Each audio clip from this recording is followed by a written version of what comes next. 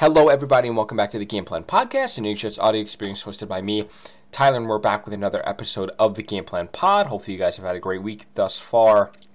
Wednesday night, again here, and we are going to go over some quarterback news, among other things, but to start off, Derek Carr, a name that has been linked to the Jets this offseason, has visited the Saints. That got reported on Tuesday by Ian Rappaport and NFL Network. I think that's an interesting fit for Derek Carr, and I think that would be a pretty good fit for him. Indoors, he plays in a dome in Las Vegas, and of course he played in a warmer climate in Oakland for quite a while, so I think New Orleans would fit him well. We've seen the rumors of Carr linked to New York Jets, and how, maybe Carr, would help this team win games and things. He would play well in New York despite the media presence and his personality, all that. I think New Orleans is a really good spot, and I don't know if the Saints are going to let him leave the building, honestly. The Raiders, of course, you have to agree with trade compensation with, so the Saints did that. The Raiders allowed Derek Carr to take the visit, and here we are. So it's going to be interesting to see how Carr weighs his options in the coming days here. Derek Carr's $40 million cap hit, guaranteed money hits on February 15th. So the Raiders either have to release him before then or trade him, right? So it's coming up quick. It's already February 8th here, so we have 7 days until that deadline hits. And, they can get a trade done before that. I'm not sure if the Saints are going to let Carr leave, honestly. I think it's going to be interesting to see how the Jets respond if Carr gets, swooped up by the Saints quickly here. Do they wait it out for Rodgers, or do they take a more aggressive approach and try to trade for a guy that we're not even thinking of right now?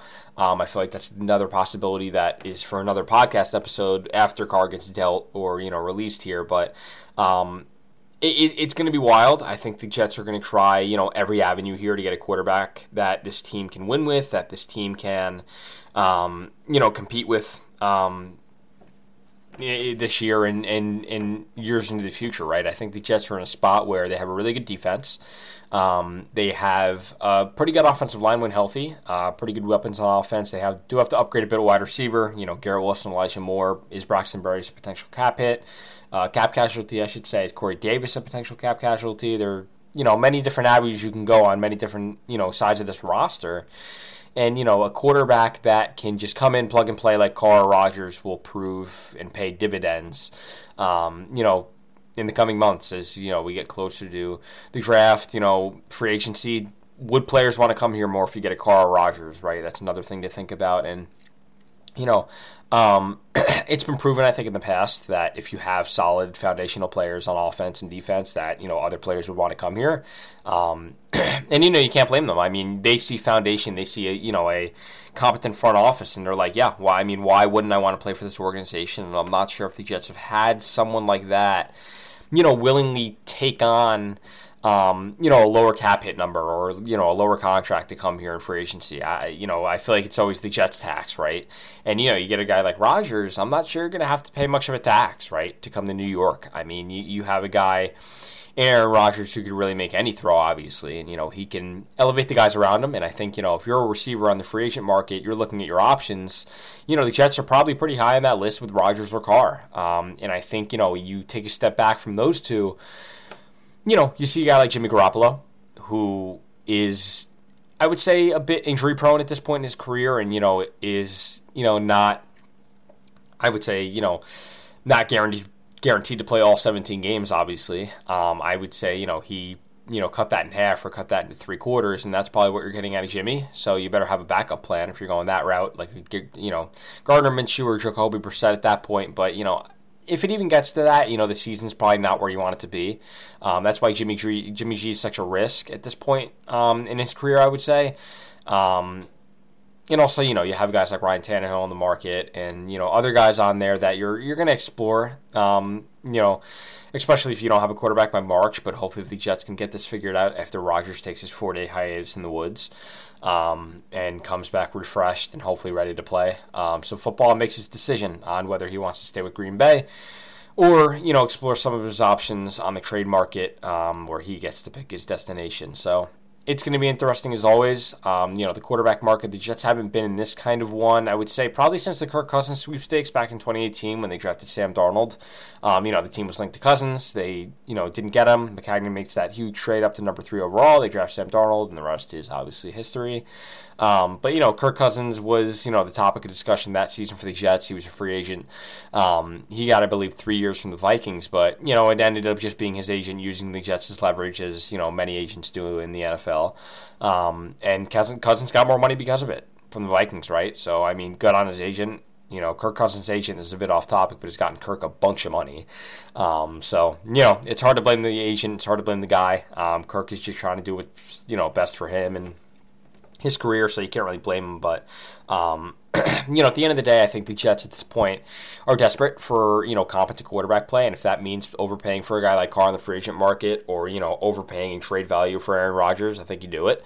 I don't think you think twice, honestly, for a guy like Aaron Rodgers, because even if you bring him in for only 1 year, the development and the pace of development a guy like Garrett Wilson will go through in a year under Aaron Rodgers will be pretty much, I would say it's irreplicable in terms of, him under any other quarterback and him under any other quarterback playing football, on the field. And I think Garrett Wilson is already developing at such a fast pace that I think if you get a guy like Rodgers or even Carr, it'll just, pay dividends for his career and his development. And I think the Jets would be very happy with that, obviously, going into year 2 for Garrett.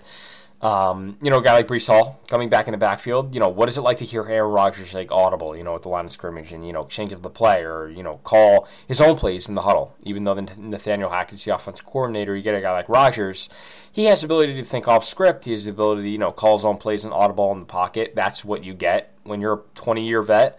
So it's just some of the perks of being such a good quarterback for such a long time that I think the Jets can't afford to pass up an opportunity like that, even if it costs a first-round pick and more, I would say. I think, in my mind, the trade compensation would be a third-round pick this year and a first-round conditional pick in 2024, if Rodgers continues to still plays, a certain amount of snaps, something like that. And I think the Jets would be very...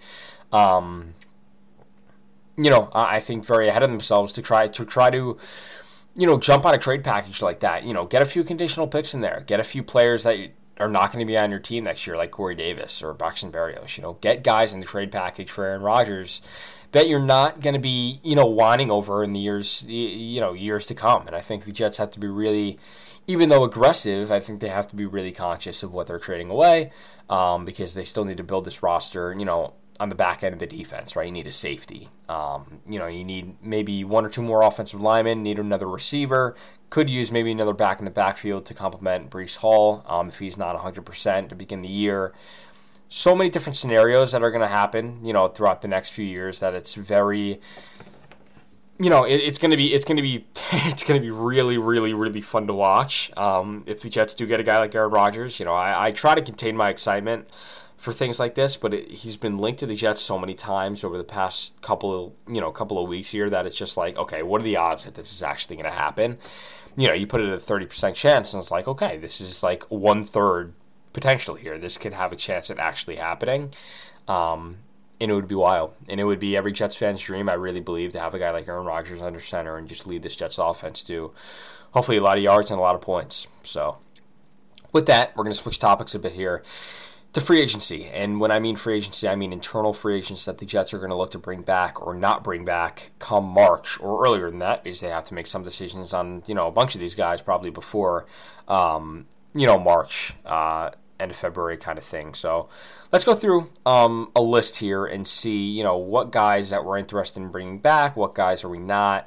I'm taking this from Spock Track here, looking at their market value and such. Connor McGovern, center. He's been with the Jets for a couple of years now. Market value has him at $12.5 million annual salary. That would be 2 years, $25 million if they were to extend him for a couple of years more. I'm going to say no. I don't think he gets back with the Jets, and I think it was Connor Hughes who said in his exit meetings, Connor's, of course, McGovern, they weren't talking much future. They weren't talking 2023. They were just, probably saying goodbye. Thanks for everything at the end of the day, and, I think, if you're looking at center, There's a guy, John Michael Schmitz in the draft, of course, that you're looking at number 44 overall in the late round there, on day 2. He's definitely a target for the Jets, and there are some other draft targets there. That the Jets can try to locate for their offensive line, but at the end of the day, I'm not sure if you're comfortable paying McGovern like 3 years, $37 million at this stage in his career, because I'm not too sure how old he is currently. He's 28. He's actually he's 30. So he's broken 30. It's a guy like him who I wouldn't say he's expendable, but when you have other needs on your team that you have to spend, the necessary resources to get, I think McGovern will probably hit it. Will probably hit the free agent market, and the Jets will either draft or sign his replacement at a cheaper value later in free agency. I'm going to do one more here because we are running pretty heavy on time, and I know I like to keep these episodes under 15. So let's go ahead and do a guy. Quan Alexander's an interesting one, inside linebacker for the Jets. He's turning 29, or he is 29 already. I'm not too sure. He signed a 1-year, $1.2 million deal with the Jets before the season started. That looks like a bargain considering his statistics over this past year and how much he meant to this Jets defense. I just go back to that Jets-Dolphins game at home. I'm not sure if that was week 6 or 7 or 8. But, he played great. I always go back to that game for the Quan Alexander game. I thought he's just so fast. He's so physical. And, he just hits the guy, right? He just smacks him. And, you need that physical presence on defense. As much as I like C.J. Mosley, I feel like he doesn't bring that same hit power and that same energetic vibe as Quan did this past year. And even a guy like Quincy brings that, right? Mosley's more like that, traditional, middle linebacker who, scans the middle of the field and, makes sure nothing gets past him kind of thing, makes the right tackles at the right times, Quincy Williams, if we were to talk about him, he's also to hit the free agent market. He'll likely come back in some kind of Quinnen deal here where they have to re-sign Quinnen Williams. They'll bring back his brother Quincy. And that's not a shot at Quincy. I think he has a chance to play, meaningful snaps this year for the Jets, especially if it's only C.J. Mosley and Quincy Williams. I'm sure the Jets will, do their due diligence for free agency or draft a middle linebacker in the later rounds or maybe early rounds, come April. But, I like Quincy. He's kind of like a do-or-die kind of guy, so he makes his tackle. It's a great tackle, 5-yard loss. He doesn't. It's, a 25-yard gain, and it's just I feel like he played that way in 2022, and hopefully he could refine his game a bit more so he becomes more, confined in his own space and, is able to, hit the guy, but make sure you bring him down, right? I think that was, the theme for a lot of Jets players, especially a guy like Jordan Whitehead, who's not on a contract year, but the Jets will likely need to pair him with a running mate in the secondary heading into 2023 at free safety. But, where Joyner will not be on the team, I don't believe, in 2023, but Whitehead can play more of that box traditional guy, linebacker type, hybrid. But yeah, it's so many free agents, and I know I'm rambling a bit here, but there are so many free agents internally that the Jets really need to think about hard, and it's a lot, right? It's a lot to take in, and it's a lot to think about when you're also trying to get the quarterback and you're also trying to extend a guy like Quincy or Quinnen, and, Bryce Huff, guys like that. We got a long road ahead until the 2023 season, and there's going to be a lot of work to be done for the New York Jets in 2023. So with that, I'm going to go ahead and end it here. I really appreciate all you guys sticking around for this episode of the Game Plan Pod. That's 14 minutes there. I hope you guys enjoyed. If you have not already, make sure you follow my Instagram at New York Jets Game Plan, Twitter at New York Jets Game Plan. And make sure you read some of my stuff, that I post on Instagram and, listen to the podcast. I really appreciate everyone, tuning into these episodes weekly. It means so much. And, the comments and DMs on Instagram, I can't thank you guys enough. So until next time, next week, I will be back with another episode.